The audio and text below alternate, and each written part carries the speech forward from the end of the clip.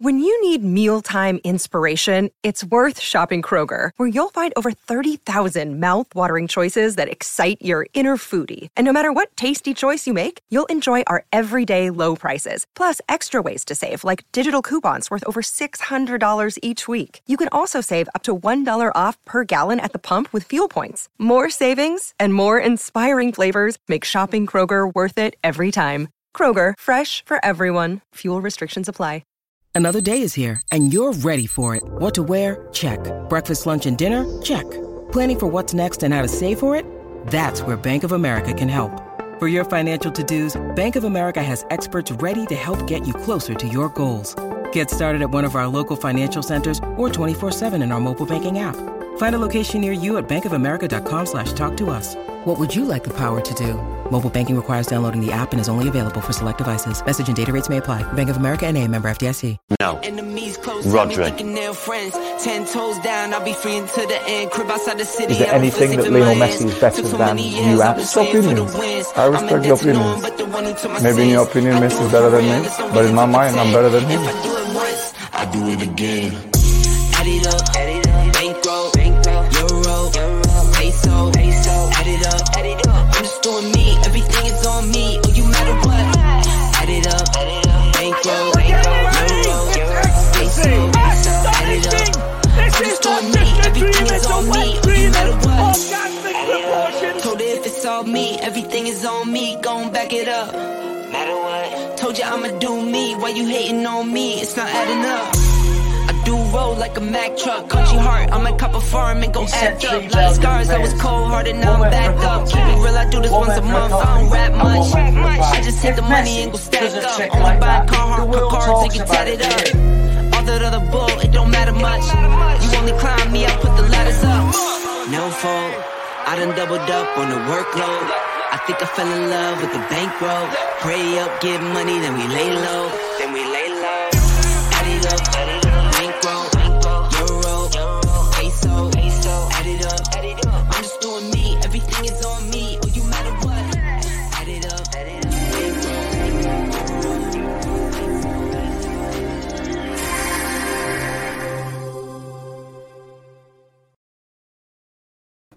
Yes, guys, I'm Si. Welcome to A's Podcast Nation. Welcome to Rodri Gigs on Football. Rodders will be back over in a minute.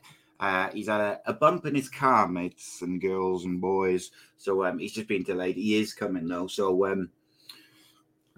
we'll talk about some stuff until he's here. So if you've got any questions, please do get them in because I'm on my own, innit? So, ask the questions and I'll give you my honest opinions, as always. Lots to discuss. We know this. There's been a busy week. The Championship's been awesome. Premier League's been awesome. FA Cup was awesome on the weekend. Lots and lots going on. Lots and lots to discuss. With regards to our Super 6 Prediction League, it's been a very interesting week. We've had 2 rounds since last week. Nicky Benson won the weekend round, only just beating Andy Campbell and Jeff Stelling with a close golden goal. And then Mike Flint won the midweek round.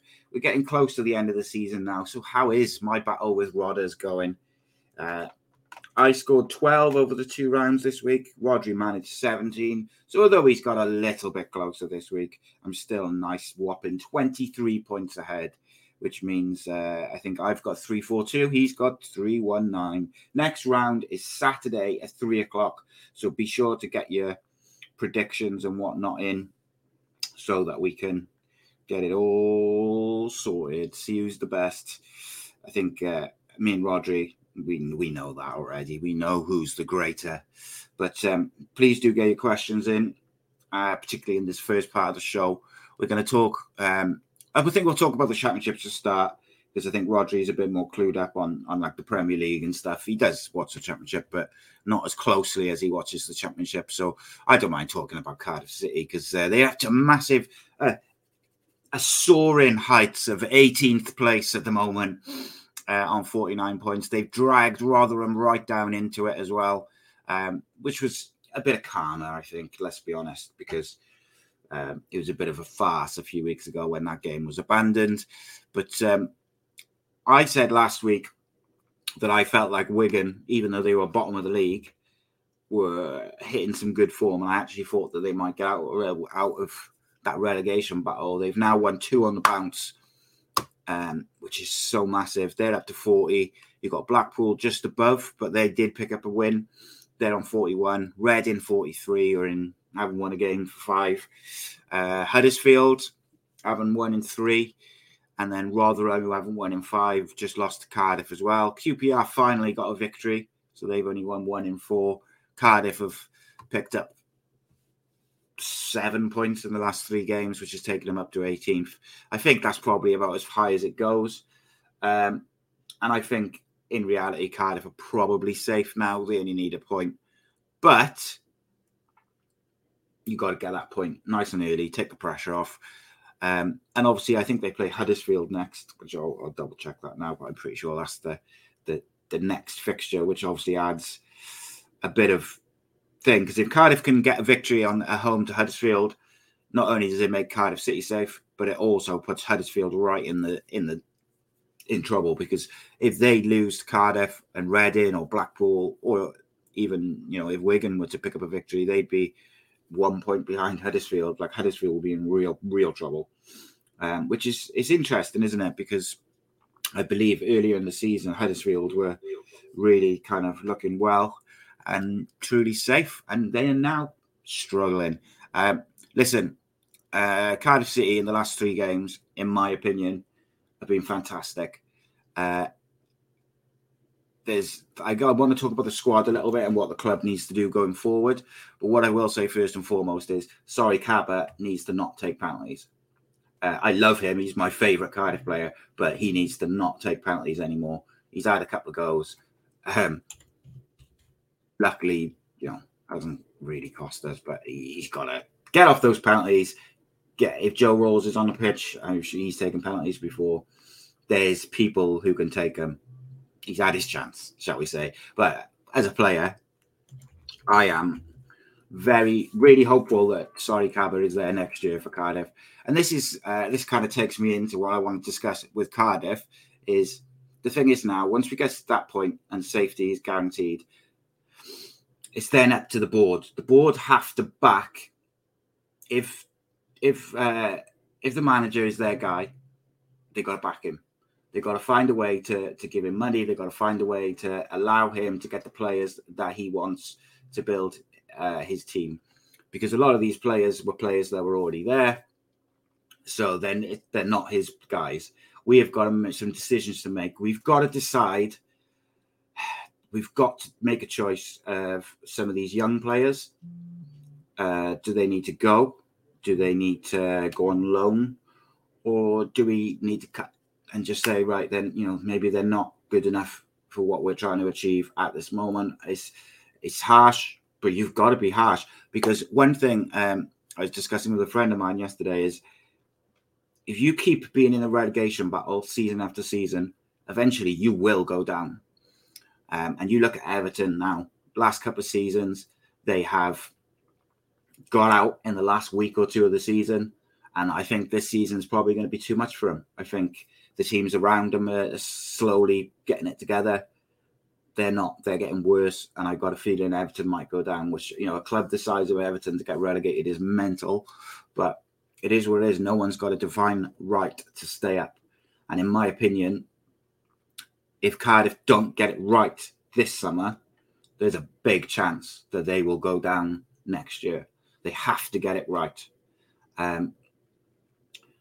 So decisions have got to be made.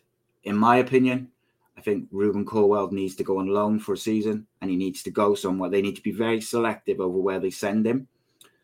Whether if that means he's got to drop down to League One, but he plays every week, that's okay. Preferably, maybe, I don't know. Yeah, maybe, he's got the most important thing is he plays week in, week out. He needs to play first team football. He's not getting that Cardiff at the moment.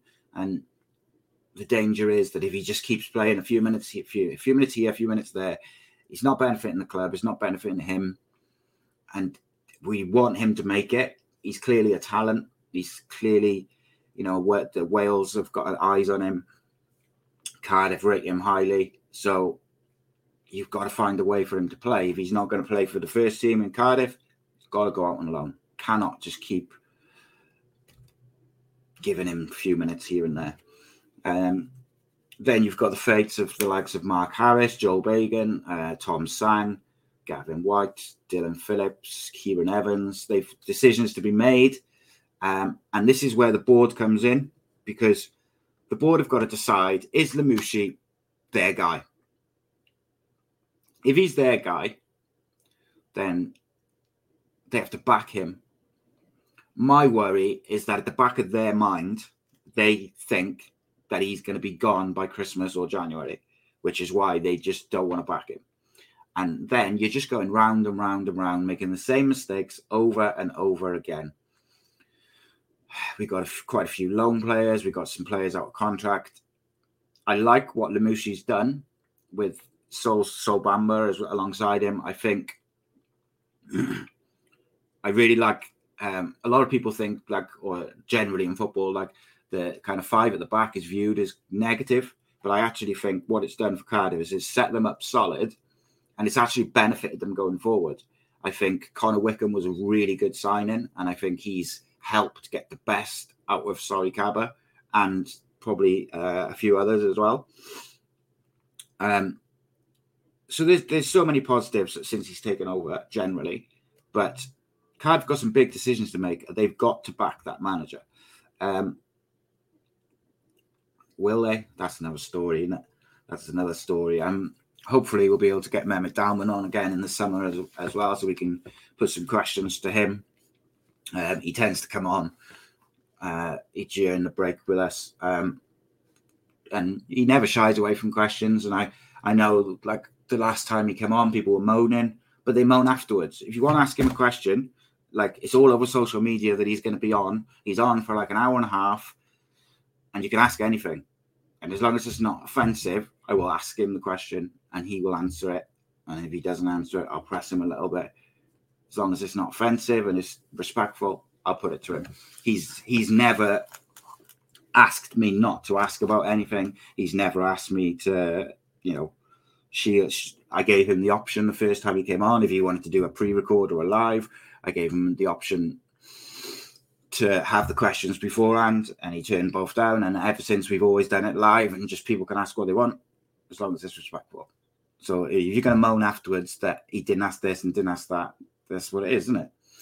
But you can't moan if you don't ask the questions, as far as I'm concerned. But look, that's not to say I think that he doesn't deserve criticism, because I think he does.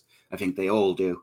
I think Cardiff for the last probably 5 years has been absolute shambolic, the way it's been run in every facet. Every decision they've made regarding managers, in the transfer market, off the pitch, everything has been absolutely shambolic. It's shambolic that the transfer committee is made up of people outside of the manager. No one really who's football based and a football person. I think that's ridiculous, but that's another conversation for another day.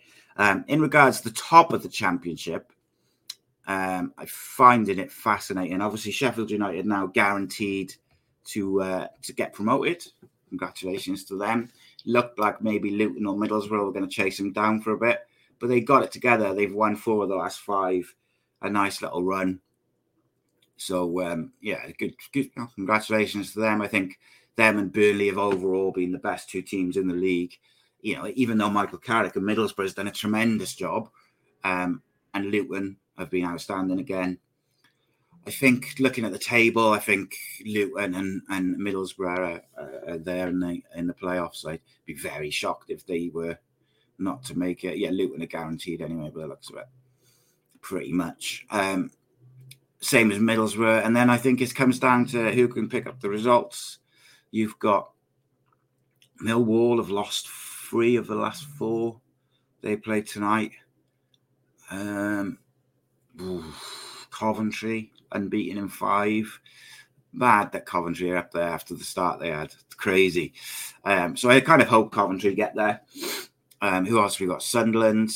They haven't unbeaten in 5 again. Blackburn all of a sudden just fell off the edge of a cliff, drew 4 on a bounce, and then lost the last game. Looks like they're hitting bad form at the wrong time. And like with Cardiff, going back quickly to Cardiff, I think maybe it's time to accept that some of the younger players might not be good enough. And if there's got to be a choice of, are they good enough, or are they just not good enough to start every week? And then if they're not good enough, then unfortunately probably got to move them on. If they're not good enough to start every week, but they can contribute, then it's a case of, right, would they be better playing week in, week out on loan, or can they be a good member of the squad for when we get injuries, when we need to change games? And I think you've got to use that loan market. That I know there's a couple of really highly rated Premier League players who will be out on loan next year. We've got to be getting there early and get those deals done before other teams come in. And you've got the teams coming down who've got more money, blah, blah, blah. So you've got to work your magic. You've got to use the manager's got to use his contacts, and you've got to get these deals over the line nice and early. Be interesting end of the season. As far as the playoffs go, I think it's Luton, Middlesbrough, Coventry, and Sunderland. They would be my guess at the moment. I base a lot of that based on form. Yeah, Sunderland and Coventry are the two which are hitting form at the right time. Luton and Middlesbrough being the two with the cushion.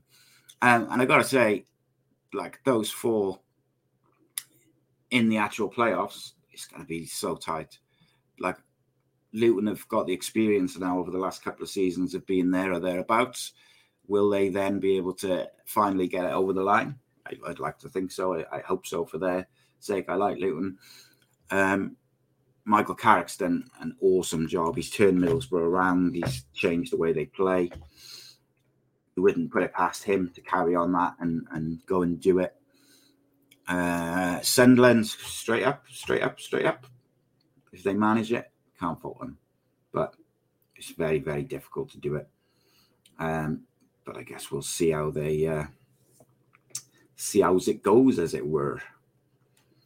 We're going to talk about the Premier League with Rodders in a minute.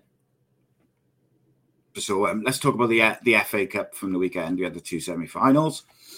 First and foremost, you had Sheffield United versus Man City. Look, I thought Sheffield United did a pretty good job of competing against what is, in my opinion, the best team in the world at the moment. I don't buy into this thing of like they're the greatest of all time, just like I didn't with Liverpool. I don't think it's so difficult to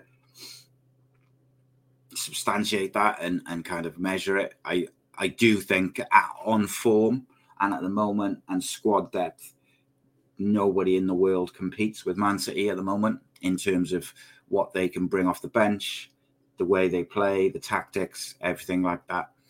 It's all like a perfect storm. So the Sheffield United game, I thought Sheffield United did okay. They conceded goals at terrible times. Like they conceded a penalty just before half-time. And then you're thinking, right, if they can just keep it to 1-0 for as long as possible till the last 10 minutes and then have a real go. And then around about the hour mark, they conceded two more quick goals. And once that second goal has gone in, it's all over. But look, Man City, their team is unreal. But no matter who plays, they play the same way. And what I found and have found fascinating over this season is they've changed the way they've played about 3 times over the season. And at the moment, they're in a period where they're going a bit more direct and they're playing up to Haaland's feet. And he's so strong. He's holding off players. And then Grealish and Mahrez, or Grealish and De Bruyne, are playing off him like a traditional old school centre forward. And it's Haaland is a joy to watch, and De Bruyne. But Haaland, for me, I love watching him, and he's got a bit of shithousery around him as well, which I like a lot. but he's just an incredible player, an incredible finisher. He's strong, he's big, he's good in the air, he's quick. Like, he is just one of them players who seems to have everything. And, you know, he'll hit 50 goals. I think he's on 49 in all competitions at the moment, which is an incredible stat. But they've got, like, even when they rested a few players against Sheffield United, and you've got, like, they moved Akanji to the middle, and they played Gomez and Alvarez played off the left, and Gundogan played on the right. Like, they've got the ability to just move people around, and still they play the same way with the same quality. And I think that is so beneficial to any team, that if you, no matter which personnel you put in the positions, you're able to play the same way. It doesn't disrupt anything. It doesn't disrupt how the team plays. You look at the way United have capitulated against Spurs and Seville, and a lot of that is down to when they make subs and they bring in those second string players. Everyone plays differently. They can't keep up the same intensity, the same quality. And I think that goes for most teams. Like, you know, even Liverpool, it begrudges me to say, who've struggled this year. I think some of their problems have been around the fact that their reserve team players, or they're not reserve team, their reserve players aren't able to keep up the same quality and intensity as the first choice players. And they've got a problem with all their players kind of aging at the same time, which you could say is down to the, you know, the management of the club and blah, blah, blah. But ultimately it's a thing.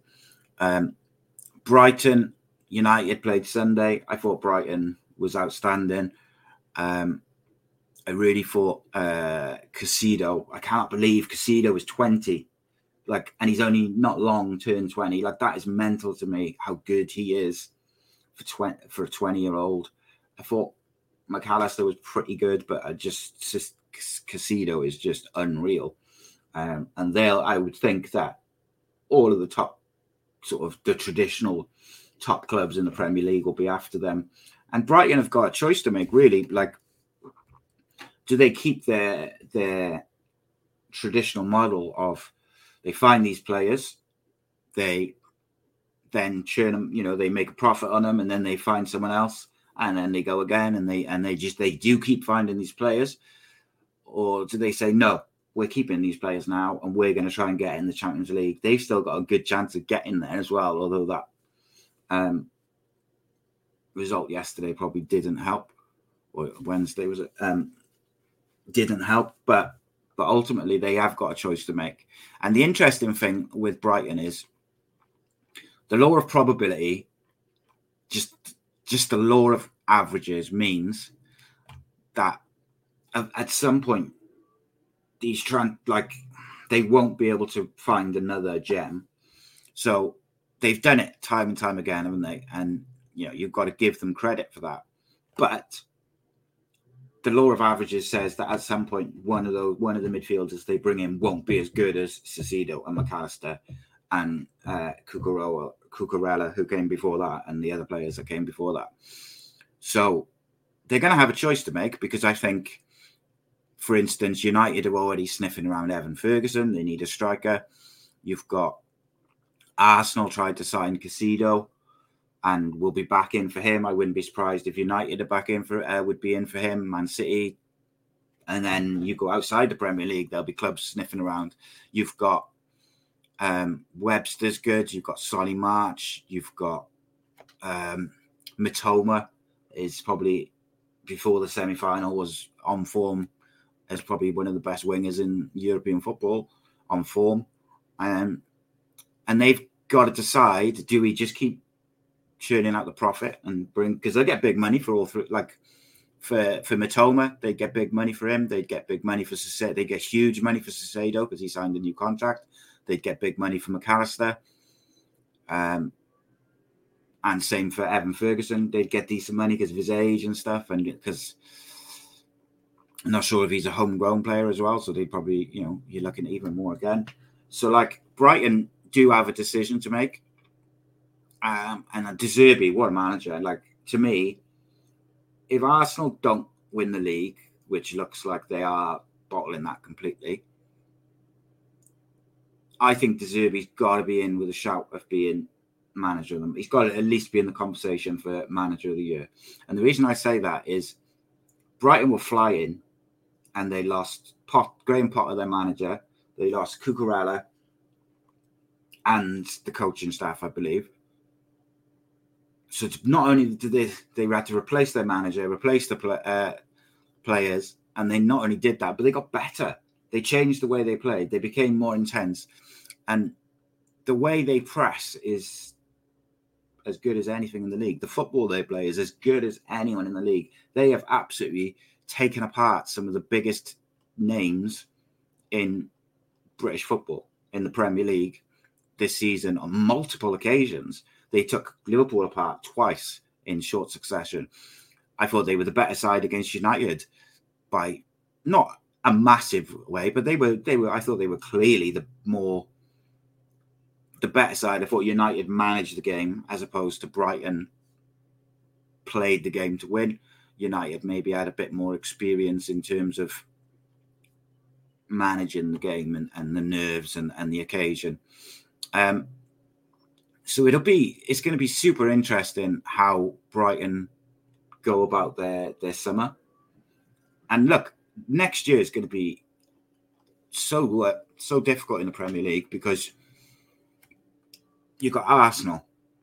They're going to spend money. They're going to be back in the Champions League. You've got Man City, who can always strengthen when they do well. So they're going to bring in a couple of players. Newcastle have a bottomless pit. If they get Champions League football, they're going to spend money big. United will spend money, especially if they get sold to Qatar, which we might find out over the weekend. That's going to be massive. You've got Spurs. Villa have got in my opinion, one of the best managers in the league. They're flying.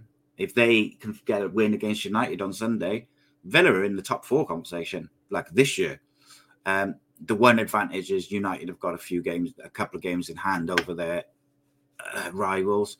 So you'd think they'd be safe. But I mean, if Villa can get a win on Sunday, that does open it up. Brighton the same. Brighton have got 3 games in hand over Spurs in 5th, and they're only 5 points behind. So, I mean, if they win those 3 games in hand, they're up to 58 points, which takes them within 2 points of United. But United obviously got 2 games as well. It is incredibly tight in that. Look, and Liverpool will not be as bad as they've been this year. Chelsea will not be as bad as they've been this year. West Ham, if they stay up, will not be as bad as they've been this year.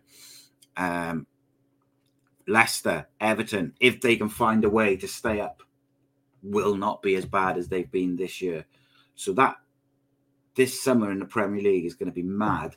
And if Brighton sell like the spine of the spine of that midfield, because they stick to this model of finding a bargain, letting them make a name for themselves, and then selling them for big money, that will eventually not work. It's just probability and averages. They'll find it, like they'll get a dud or someone who doesn't quite come off or doesn't fit the system. It's just the law of averages. It's just the way it goes. Let's look at the relegation zone in the Premier League. A great point by Will there. He says, until Manchester City win the Champions League, they cannot be even considered in the conversation for the greatest team ever, even with all their recent domestic success. So let me put a question to you, Will, and everyone else. I saw Jamie Carragher kind of saying this week that kind of Pep, who was it, Arrigo Sacchi, and a couple of other managers will always be rated higher than Alex Ferguson because they basically have changed the way football is viewed, the trophies they've won, but also they've changed the way football is played from grassroots level up to professional.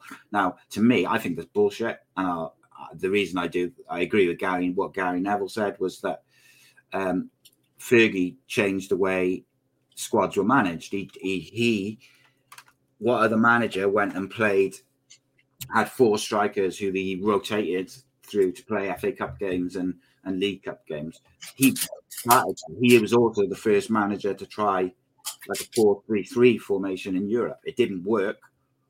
And actually, Mourinho was probably the one who made it work the best in the Premier League, but Fergie tried it, and I just don't think you can compare the two. And Man City, like, they're not the greatest team that's ever been. They are the best team in the world at the moment, but they are not the greatest. And the man himself is here. How are you, my friend? You good? Yeah, mate, you all right? Yes, buddy. Is your motor okay? It's the shock of it, you know. Yeah. It was like, you know, because you just like, you're driving down the road and you don't expect someone to stop in the middle of the road to let someone out to give way when there's no one in front of them. But he did. And I stopped, but the guy behind me didn't, straight into the back of me.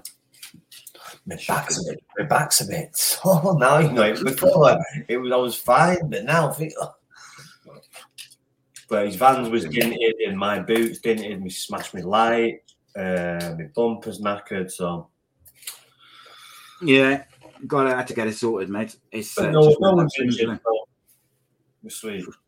Yeah, that's the main thing, mate. That's the main thing. So I've talked about the FA Cup semi-finals. I've talked about the Championship in Cardiff. I want to ask you very quickly about the United. Obviously played against Brighton. I was just talking about Brighton. Brighton have got a decision to make in the summer, mate, haven't they? Whether they stick to this, they're kind of the way they go about things, where they find a gem. He plays for him, he builds a reputation, and then they sell him on for big money. Because this summer, the Premier League is going to be mental, because Liverpool and Chelsea are not going to be as bad as they were. West Ham are not going to be as bad as they were. You know, if Leicester, Everton, they stay up, they're not going to be as bad as they were. Newcastle, if they get Championship League football, they could spend an absolute fortune. Arsenal are going to spend money. Man City will strengthen, even though they've been, you know, they're going to be successful. United are going to strengthen. So all of a sudden, it's going to be very, very difficult next year. And it'll be made even more difficult if Brighton sell Caicedo, McAllister, Evan Ferguson. Like, eventually, the law of averages states that one of these players, like midfield replacements that they keep signing and finding, one of them will eventually fail. Yeah, but just to start off with, I am not Cardiff City chairman, but no, sorry, mate, I'll change that now.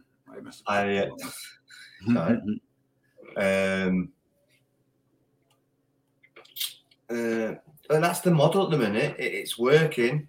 We've got good recruitment. Caicedo, he's not going to be there next year. I know that for sure. But he's going to go for massive money, mate, because they turned down 40 for him. Give him a new contract as well, haven't they? Yeah. So they're not daft. So, yeah, you'd expect him to go for 70, 80 million. It's crazy. Yeah, at least, mate. At least he'll go for that. Will says, get a neck brace on and use this video to get your claim in. Glad you're all right, though. Yeah, I said to the guy, you know, I'm not injured or anything, blah, blah, blah. And then I got laid down before. I was like, oh, my back. It takes time, mate, sometimes to like, because you got the shock and the adrenaline and stuff, and like. But sweet. Were you impressed with Brighton on Sunday, mate? The way they played United? I just said I thought Brighton were the better team, but I thought United managed the occasion better, if that makes sense.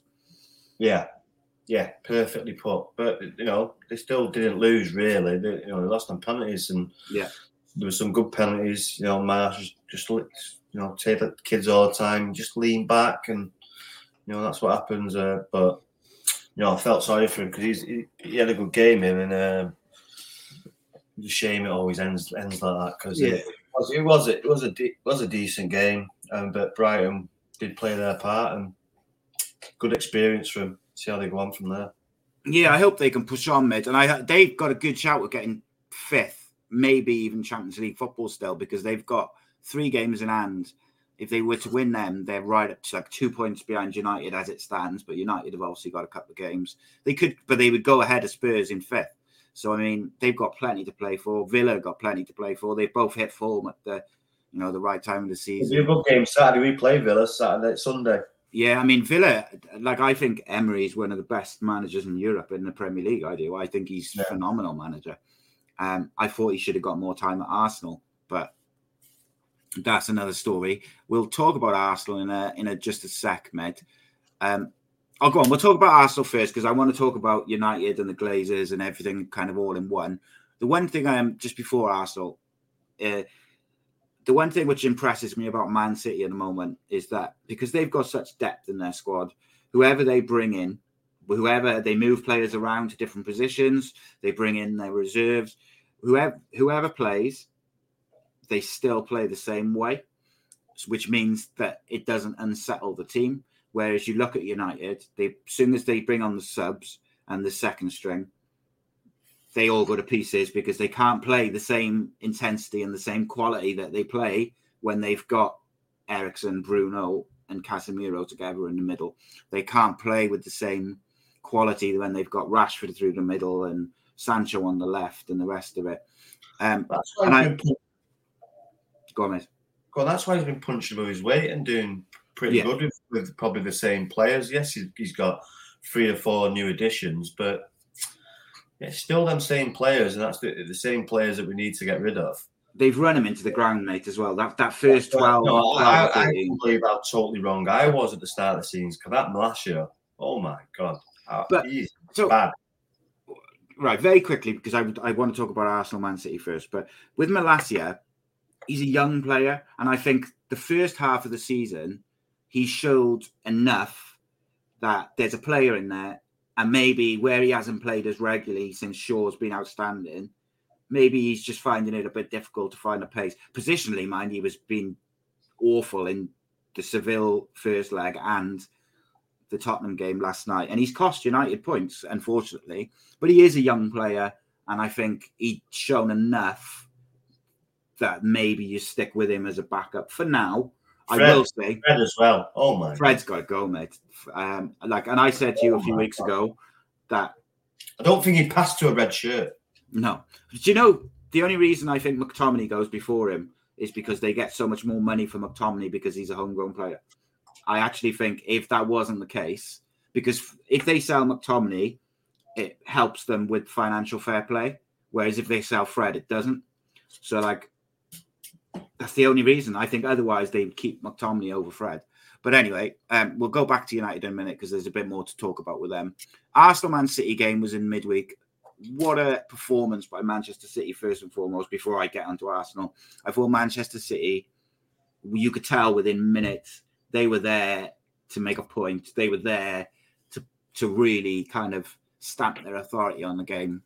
Well, you said Arsenal were going to win the league. I said no, mate. I said Arsenal were going to bottle it. I've been saying that since the start of the season.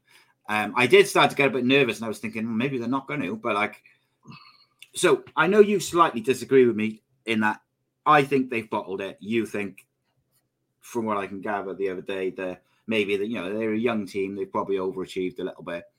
But where they were, the position they were in, the form they were in, it should not be in Manchester City's hands now. The last 4 games. Remember we talked about the Liverpool game? This is the game. If they win this, then this is the acid test. And they were 2-0 up. And if they win that one, they go on. So yeah. I think that to have gone a bit of a roll, but that was the key there. They were 2-0 up, drawn back to 2-2, and it started from that. So what was it? They were 2-0 up against Liverpool, wasn't it? They were 2-0 up against West Ham, was it? Yeah. I think. Yeah, so that's right. Yeah, so they were 2-0 up against Liverpool, drew 2-2. They were 2-0 up against West Ham, drew 2-2. Then they were 2-0 down against Southampton and got it back to 3-3. Great, good performance, but Southampton, bottom of the league, should have been beating them. And then Man City, it was men against boys, mate, on Wednesday or Tuesday. It really was men against boys. They just absolutely decimated them. And if it wasn't for Ramsdale, it would have been about 5-6-0 at halftime because they had so many clear-cut chances. I think he kept Haaland out a few times in the first half. They cleared one off the line. On another day, they go in and it's embarrassing. 4-1 is a heavy defeat.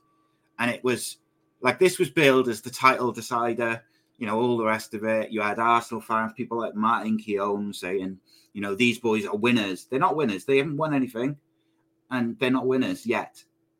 Have they overachieved? Yes. Have they had a great season? Yes. Did we expect them to be where they are? No. I accept all that. Unfortunately for Arsenal, like when you're talking about it on a podcast and things like this, I think the thing which puts people off is their like Arsenal fan TV and stuff like that kind of rubs people the wrong way. They get so they get so excited about the highs and they go so low about the lows. But talk to me about Kevin De Bruyne, mate. He's a special, special player. I know you don't like to talk about Man City players, but as a football fan, he is something to behold, isn't he? Yeah, it's unbelievable player. That first goal, just the way he passes, the way he crosses the ball.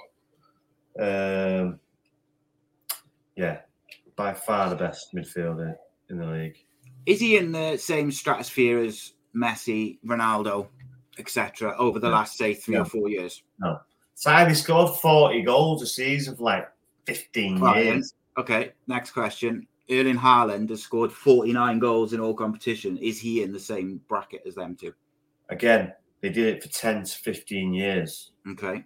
He's done it for 1 year. Let's see next year how the people, because people look at it in the summer, in the pre-season, but people aren't just twiddling their thumbs. They look at other teams and look at the dangers and look at and how do we deal with him? How do we deal with this guy? If he scores the same amount or next year or 40 plus, then you can start putting him in the bracket. But at the minute, he's well on track.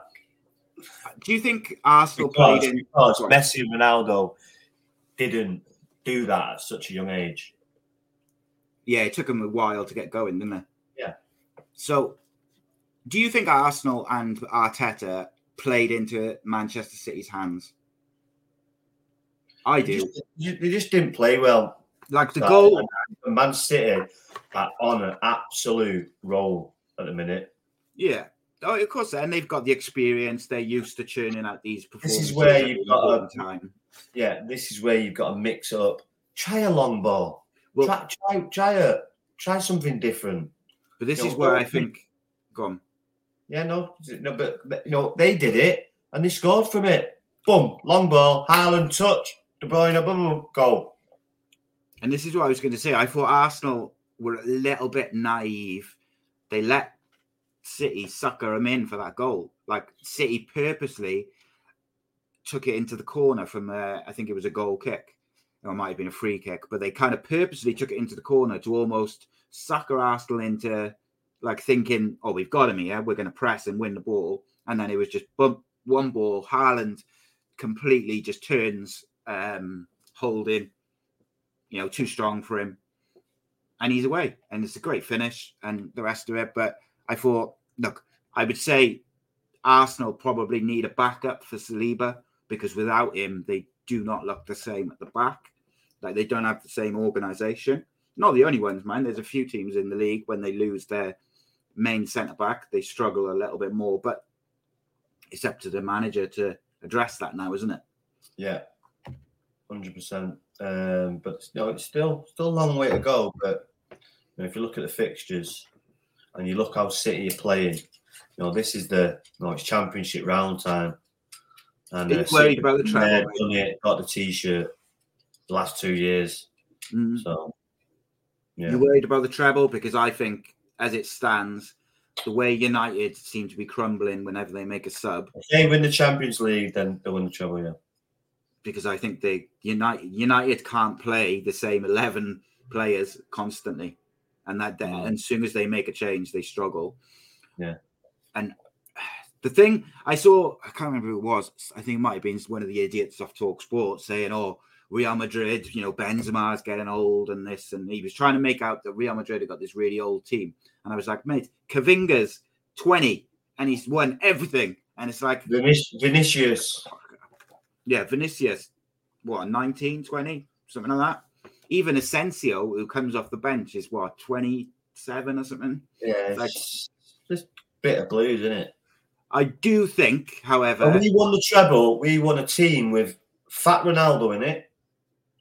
The other in the semi-finals, a team with Del Piero, Zidane, Yeah. Inzaghi, Edgar Davids. So these are top teams.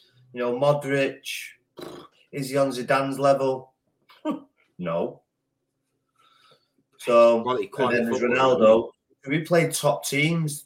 They've played some good. Mind you, that Bayern Munich team's a very good team. They just didn't perform on the two nights. I think there was also something to the fact they sacked their manager like 2 weeks before that tie, didn't they? Which was what I'm talking about. Such a weird one. They had stalwart players. These are marquee players who were playing against that Juventus team in 98, 99. They were the team to beat. Yeah, and so I want to quickly have a look at the Madrid side. They've been linked heavily with Jude Bellingham, by the way, this week. Harry Redknapp did Beyond the Pitch podcast with Phil, and he said he's heard from someone close to Bellingham that he wants Madrid move. Whether I don't know whether it'll come off and that, but I could see that. I could see the logic behind it from both sides. If I was in, that'd be my move. Yeah, I wouldn't want no part of the Premier League. Well, that's a lie. But I would because I would end up at the Premier League. So, but I would go to Spain, go to play on the Real Madrid there. You know, it's up for grabs every year, everything, and you're playing at the Bernabeu for Real Madrid, and you'd be the number one guy, centre midfielder, and you could be there for like 5-10 years. Well, what, 18, 19? It's mental, isn't it? Yeah, so come back in what they say back in the day that your prime was 28, 29. So he comes back to the Premier League in his prime with a big, massive contract after earning 100-odd million at Real Madrid. I mean, that have you ever been to the Bernabeu, mate? No, I haven't. No, I've been to the Barcelona stadium. I haven't been to the Bernabeu, someplace. Been there 3 times. It's someplace. The noise of it, it's proper like an old concrete. You know what it reminds me of when I seen it? The old Arms Park. Yeah. I can see that. Just with the stone. It reminds me of that. We remember sat outside, me and my mate, for the first time. I remember sat outside the park and we're looking at it and we're just going, can you believe we're outside the Bernabeu? Well, I can't remember how old we were. Can you believe it? Look at it. And we just stood there, sat there just looking at it for about 5-10 minutes. It was mint.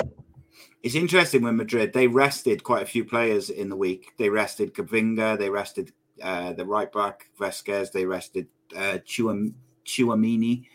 So they rested a few players, but they lost. But their league is kind of gone for them, I think. I think Barcelona have kind of got it sewn up. So they're going to focus all their attention on... Makes sense, doesn't it? All the attention on that Man City. I think City are going to roll these over. Not to roll it over. They've got it in the favour because the last game is at home. But, you don't want to go home without a positive result. Because Real Madrid, they're no mugs. They can catch you on a break. All it takes is a mad 5 minutes and you could be 2 or 3-0 down and then you're up against it. Whoever you are. Madrid's rotated midfield was that Valverde, Kroos and Modric. So, I mean, that tells you all you need to know about the strength and depth they've got. They had Rodrigo through the middle, who's been quality this year. You got that Vinicius, who gave Kyle Walker a torrid time last year. Asensio, and obviously they've got Benzema and the rest of them. I'm interested by their defence because you've got, obviously, Haaland is the guy at the moment.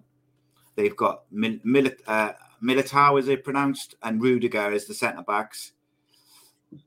Both good athletes. I was never convinced by Rudiger in the Premier League, but every time I've seen him play for Madrid, he's been... he's one of them defenders that I would hate to play against. Because he's just all over you.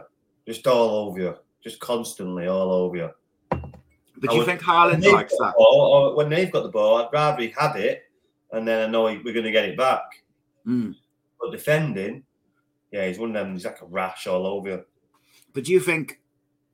for a striker like Haaland, he wants that touch type defender so he can roll. You can't do that with him. He's too big. He'll just roll you, won't he? Yeah, get off.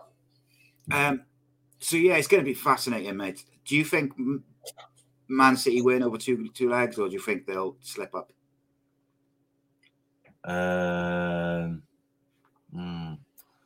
My heart says, please God, Real Madrid. Real Madrid will win.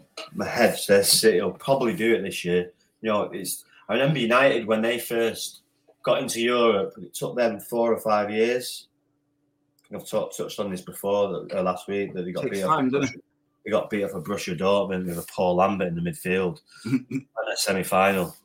So, and then a Bayer Leverkusen with a Berbatov up front the year after or the year before, and then but they were getting closer and closer and closer. And then 99 they won it. Yeah, I think City are on the right track, and this is probably their best year. I think this is their absolute best chance. Because if they can beat Madrid over 2 legs with the home leg, the second leg, the form they're in, Haaland scoring goals, if they can get past Madrid, you'd fancy them to beat either Milan side in a one-off game, I think. So this is their chance because, like we mentioned earlier, everybody's going to be stronger next year. So yeah, it's going to be a fascinating one, mate. Really fascinating. So I've saved United till last few, mate, for a few reasons. Obviously, today is the deadline for the Glazers. I don't know. I can't even remember if we've discussed what your preference is in regards to Sir Jim Ratcliffe or the Qatari bid.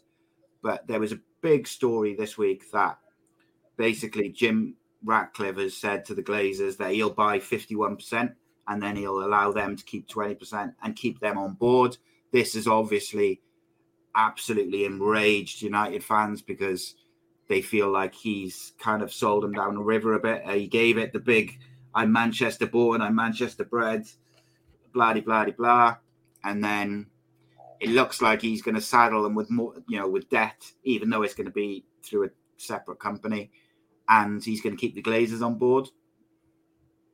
Were you surprised to see that story? Who's that? That was Sir Jim Ratcliffe on it? Ratcliffe, yeah. Yeah, that's not going to go down well. Well, mate, I wonder whether they might try and keep this deadline bid thing, which is today, quiet because you've got the protest at the Villa game on Saturday. And if it comes out, say he has been successful with that as his plan and that, he's going to win the bid and he's going to take over, but he's going to keep the Glazers, that protest is going to go up another 10 notches. Like, it's already going to be quite vitriolic. If you add in the fact that he's keeping the Glazers around, it could get nasty, mate. So it's interesting, isn't it? Because I think there's no such thing as a perfect owner. There's just not. There's always going to be something. And also, these billionaires who can afford to buy a club the size of Manchester United or Liverpool or Chelsea, right? People who've got that much money, they're not going to be morally. There's always going to be something around them, whether it's like whatever it may be. There's always going to be something around those people. Someone's going to not agree with something. I see a lot of people on like social media and podcasts and stuff saying they prefer the Qatar bid, not because of they necessarily want to be owned by the Qataris, but because they're debt free and they're going to pay off all the debt. And I think I see a lot of football fans from other football clubs saying, "Oh, I don't know what United fans are moaning about. The Glazers have spent, you've spent X amount of money on transfers over the last few years." But it's not about that. It's about the amount of money that they take out year after year. It's like United are in so much debt. And yes, they're invested, but they're not investing in the infrastructure. Look at what's going on over at City. Our training ground is a joke. The pitch, the ground, stadium's falling apart, mate. It's a joke. The infrastructure, people, to go on to be better. I mean, look at Tottenham now. Tottenham have got up-to-date stadium and the training ground is like up-to-date as well, where the players have got their own rooms if they want to stay there. I mean, that's how up-to-date it is. I think Jose Mourinho was actually living there when he was manager there. That's how good it was. So, and United have been the same one for, I don't know how long they've been in, as long as I can remember anyway. So, and it's in the middle of nowhere. They've got ground all around Old Trafford. Should have done that years ago. Instead, every year, 15, 20 million or whatever it is, taken out of the club and put in their coffers. Yeah. Yeah, I think it's disgraceful that it's any owner can do that to any football club. I really do. They took a debt out of 560 odd million. I think the debt now today, 20 odd years later, is 580 million or something. Yeah, and when you add in money that they owe for transfers and stuff like that, it is $1 billion that they owe in debt. And like, no football club should be $1 billion in debt. Like, I understand that football clubs at the highest level, they're going to have some sort of debt and credit and stuff. But like, I don't think that any club should be put in that position whereby it's just like, unless you can get like a Qatar to come in, pay off that debt, pay off another couple of billion on transfers and a couple of billion on the stadium and stuff like that. Like, realistically, there isn't that many billionaires who are going to do that. So like, what are we saying? That, you know, football clubs just like, it frustrates me, mate. On the pitch, some good news for you is that Garnacho has signed a new 5-year deal, officially announced today. I think that is probably a weight off your mind, just in terms of he'd had a lot of people sniffing around him, taking a bit of time to go, you know, to get done. Unfortunately, Garnacho is going to be back anytime soon, and it looks like he's going straight to the Under-20 World Cup. Where do you stand on that? Do you think he should go? Yeah. Good experience. Yeah, and I think he hasn't made his first team debut, has he, for Argentina? So it's not like he's they're sort of wiggling the system. He was on the cuffs of the World Cup, wasn't he? Yeah, I think he would have. I think he was. Yeah, he was like nearly. Few comments on the finances of football. Gav Randall says most owners are in it for the money, not passion. 100%. Will says football finances need to be properly regulated like banks are today. It's basically just a money laundering at the highest level. And Gavin says no club should be in debt. You've got the money to buy it. Surely you should stay out of debt. But it just seems like all clubs just do it. I don't know. It's difficult, but like, maybe that's right. Maybe no club should be in debt. Maybe but then is that too idealistic to say that? You say that, you can say no person should be in debt, but everyone's got a mortgage, so yeah. But it should always be manageable, shouldn't it? Yeah, and if it's regulated. Exactly. It shouldn't be 20 years on and the debt that you took on to take the club is higher. Yeah. Yeah, of course, it should be lower. Yeah, you're rinsing 20, 30 million every year. Yeah, and I mean, make no mistake, the only reason why the Glazers are selling now is because of COVID. They cannot take the money out anymore. That's the only reason they're selling. They're not selling because the fans have protests and so they didn't give a shit about that. They don't care about that. They're in America. They don't give two shits about that. What the reason they are selling is because the club can no longer afford to pay them dividends of 20, 30 million, whatever it is per year, whatever they were taking out. They can't afford to do it anymore because of COVID and the profits of.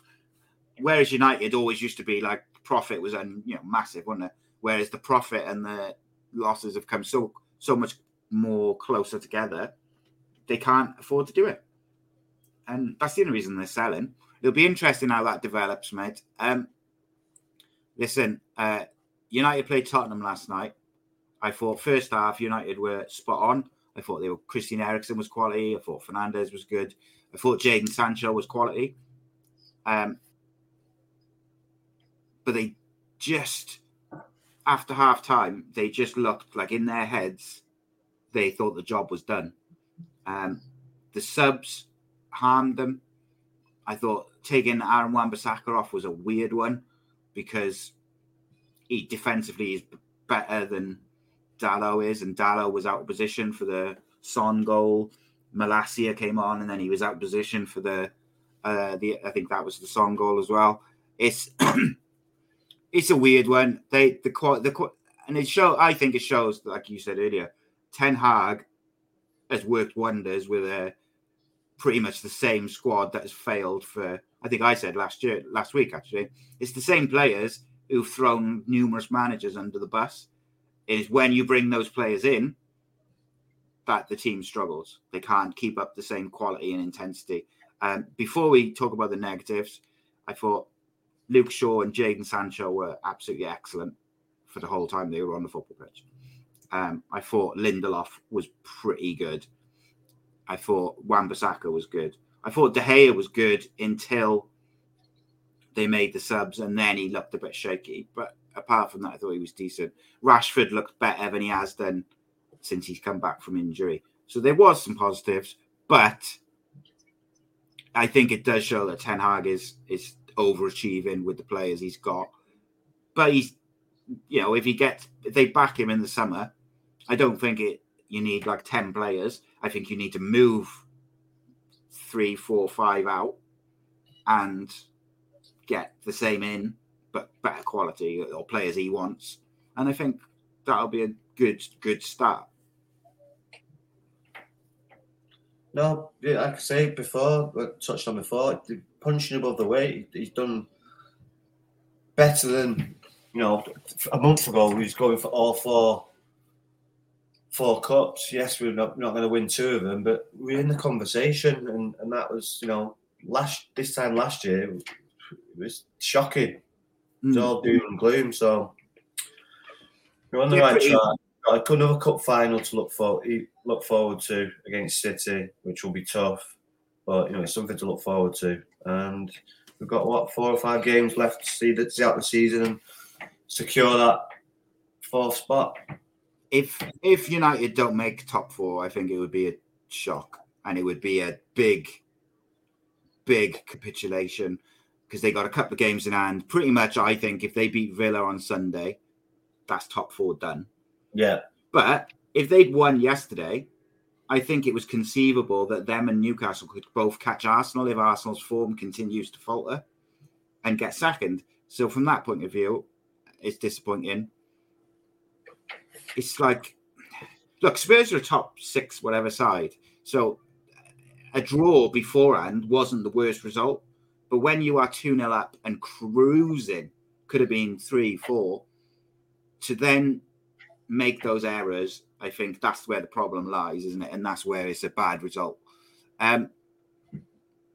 Quick question for you, mate. Harry Kane was playing effectively in midfield second half. One of the reasons why I said to you I don't necessarily think that he's the best pick for United is because he drops too deep, and that's not what they need. Were you surprised at how deep he was? Because he did change the game, like, ultimately. No, he's obviously experienced enough now to affect the game when he needs to, and that's what he needed to affect the game. So he's got to drop deeper to get on the ball more and try and affect the game, which he did. Yeah. It's actually, I think Ryan Mason, the manager, was quite clever. He told Dyer to push into midfield and he told Kane to drop into midfield, which meant now they outnumbered United, whereas United had control in the first half and they were playing at will. So I thought that was quite clever from Ryan Mason. We have a chance from Bruno that could finish it off. If he takes that, it's all over, isn't it? Because it would have been 3-1, they would have been deflated. Burst the bubble, and then we would have seen it out. I also shout out to Nico Williams, whose season is over. He broke his jaw last night, clashing with his own player, I think. But was it Brennan Johnson? Yeah. Oh, Jesus. Let's talk about Newcastle, mate, quickly before we finish up. Absolutely on fire. I said to you at the start of the season, did you think they could get Champions League this early on, like as in this season? You said it might take a bit of time. Eddie Howe's doing a tremendous job, and he's exceeding where they are, where I think they would have planned to be now. Oh yeah, again, they're punching above the weight as well and done fantastically well. Because everyone would thought, here comes the cash. splash the cash, but no, they've been pragmatic. They've not rushed into anything, and they seem to have a clear plan, and players know what they're doing. And they've got good quality as well, sprinkled around there. So, yeah. Alexander Isak has been a phenomenal signing, and 60 million though, it's a lot of money. It is a lot of money, but I think he's worth it. Yeah, he's backed it up absolutely. You've got Callum Wilson, you've got that Bruno, you've obviously got Trippier, the back forward, a fantastic Pope's doing well. Yeah, so, Nick Pope's a good goalkeeper. Yeah, they've got a good basis now to go and push on. Amaron, yes, they've got some. Maximum can show up, so they've got some good players. I heard a rumor about Newcastle today. So when the Saudis took over, they wanted to move Newcastle's training ground to Manchester because of the temperature and the everything to do with Newcastle. Obviously, it got a bit of pushback from fans. Yeah. So they put it on the back burner, but apparently it's still, still on the cards in the background. Basically, the plan would be move the training ground to Manchester, which is a bit more hospitable in terms of sign-ins and stuff like that. And then they just fly out so the players could live in the Manchester and Cheshire and stuff. And then they just fly out to Newcastle for the games. I don't think fans will like it, but ultimately, when you think of that, I don't think it makes that much difference because fans don't go to the training games. So to training. So they're not moving the football club from Newcastle. Like the games are still going to be in St. James's Park. It's just that they feel to sign the very best players with the money they've got. And if they get Champions League football, that it may be beneficial to say to those players, you can live where all the Liverpool players live and because they all live around Cheshire, don't they? And Liverpool, a lot of Liverpool players live sort of by Manchester and that. So could you see that happening? Nothing would surprise me, but it'd be a weird one, especially with Newcastle, how they are with a team, and they were it's playing for teams like Newcastle. Yeah, people see you around the city, and I just don't see it. Don't see it. Mm. What about Aston Villa, mate? It's a good idea though, because I understand. It's a good idea. I understand what you're saying. The winter months, the cold, it's freezing up there. I mean, it's freezing. I know it's not so great up here, but it's not as cold up there. It's freezing. Every time I've gone up there, I've got frostbite. It's minging. And I think as well, mate, is if they lose out on a couple of players because of where Newcastle is logistically, they will do it. It's amazing, isn't it? Back in the day, it was I'm not coming to Manchester, live in London, but now everyone's to live in Cheshire. Yeah. Well, the Ponces. So, last thing, Villa, mate. Have you been surprised by the job that Emery has done there? Who? Unai Emery at Villa. Oh, mate, he's a good manager. Touched on this before. He's a good manager. He's won the Europa League several. Quiet. In the Europa League several times. So, yeah, he's a good manager, mate. Very good manager. He's managing the Premier League before with Arsenal, which he's got experience there. So, yeah, he's a very good manager. Any chance Villa nick Manchester United's Champions League spot? No. 6-point gap, but United have got 2 games in hand. So I think that's where... Well, theoretically, it's 12 points. No. If they win their games in hand. And obviously they play Villa Sunday as well. Got more chance of Cardiff City, fighting for the title next year. That's if they survive this year. Mate, I'd agree with that. No, they only need a point now. You missed the start of the show, didn't you? There you go. Come on, bro. Little quick question, mate. Couple of questions. Everton, they're in big trouble, mate. Yeah. Yeah. So I said at the start of the show, I talked about Cardiff. As well.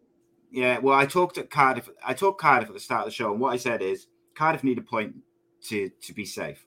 And I said, as soon as they get that point, the board have got to say, right, if this is our manager, this is our guy, and they've got to back him. They've got to make decisions on the loans, the young players, blah, blah, blah. But they've got to do it early, and they've got to get it done. Because if you keep flirting with relegation, eventually it catches up with you. And I used Everton as an example. Everton have escaped relegation on the last week or two of the season, the last 2 seasons. I don't think they're going to survive this year because I look at it. Forest are finding a bit of form. Leeds are kind of capable of getting results. West Ham have found form. Bournemouth found form. Wolves, Palace. It's really, to me, it's Leicester, Everton, Southampton, and probably Leeds, maybe Forest at a push, who are kind of in that mix. And I look at the form, and Southampton and Everton, their form compared to everyone else's is way worse. And I thought Everton against Newcastle looked mentally shot. They looked like a team who were like, shit, we're going down this year.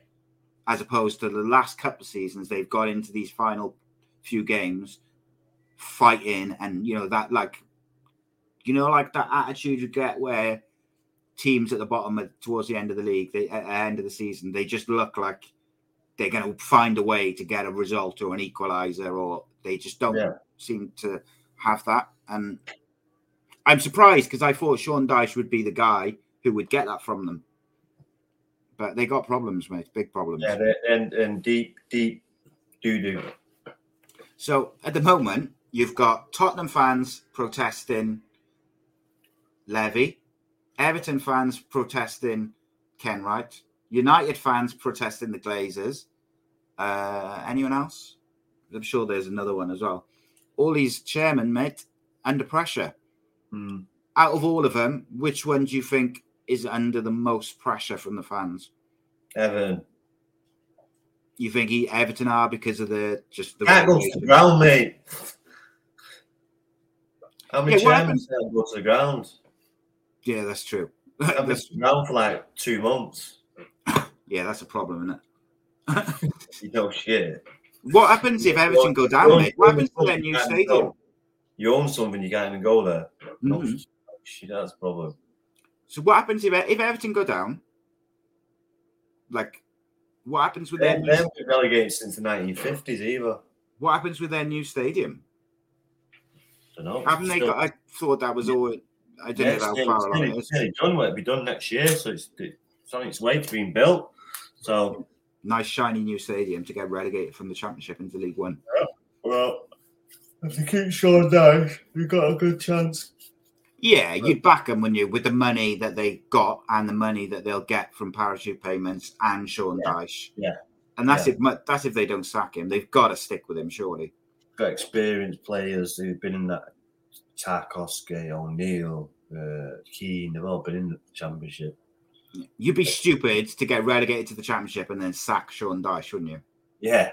Because, teams like Cardiff and the rest, all the others who were going to, if they were to part ways with their manager at any point, Sean Dyche is going to be right up high up on their list of managers who's going to take over. So, yeah, it would be ridiculous. Right, let's quickly do our predictions. I nearly forgot. I'm fall asleep, mate. You fall asleep, didn't you, with your whiplash? With your whiplash.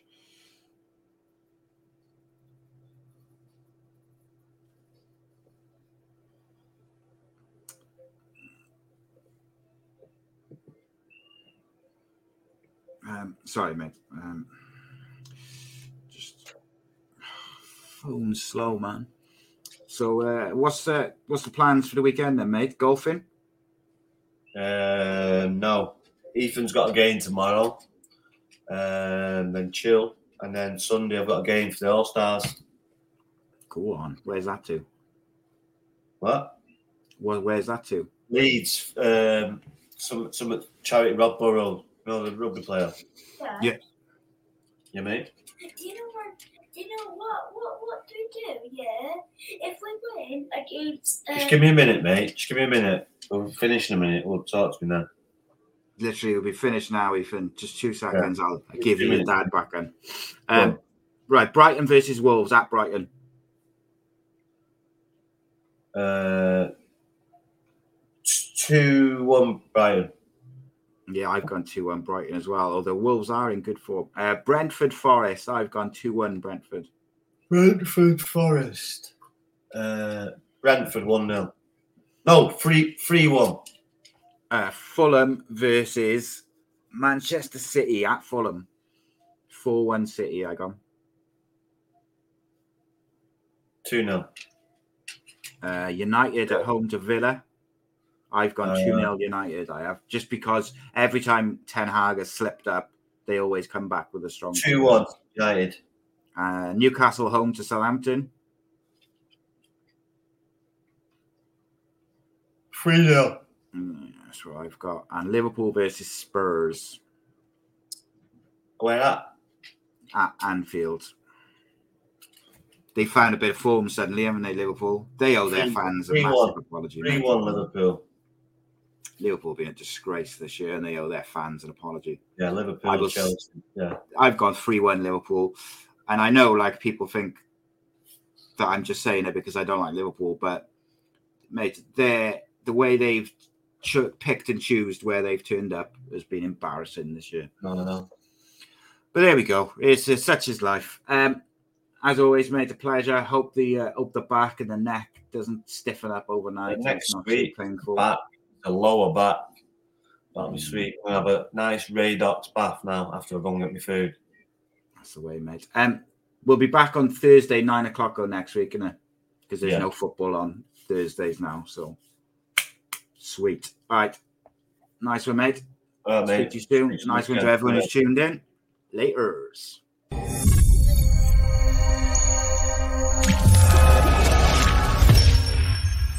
Sports Social Podcast Network.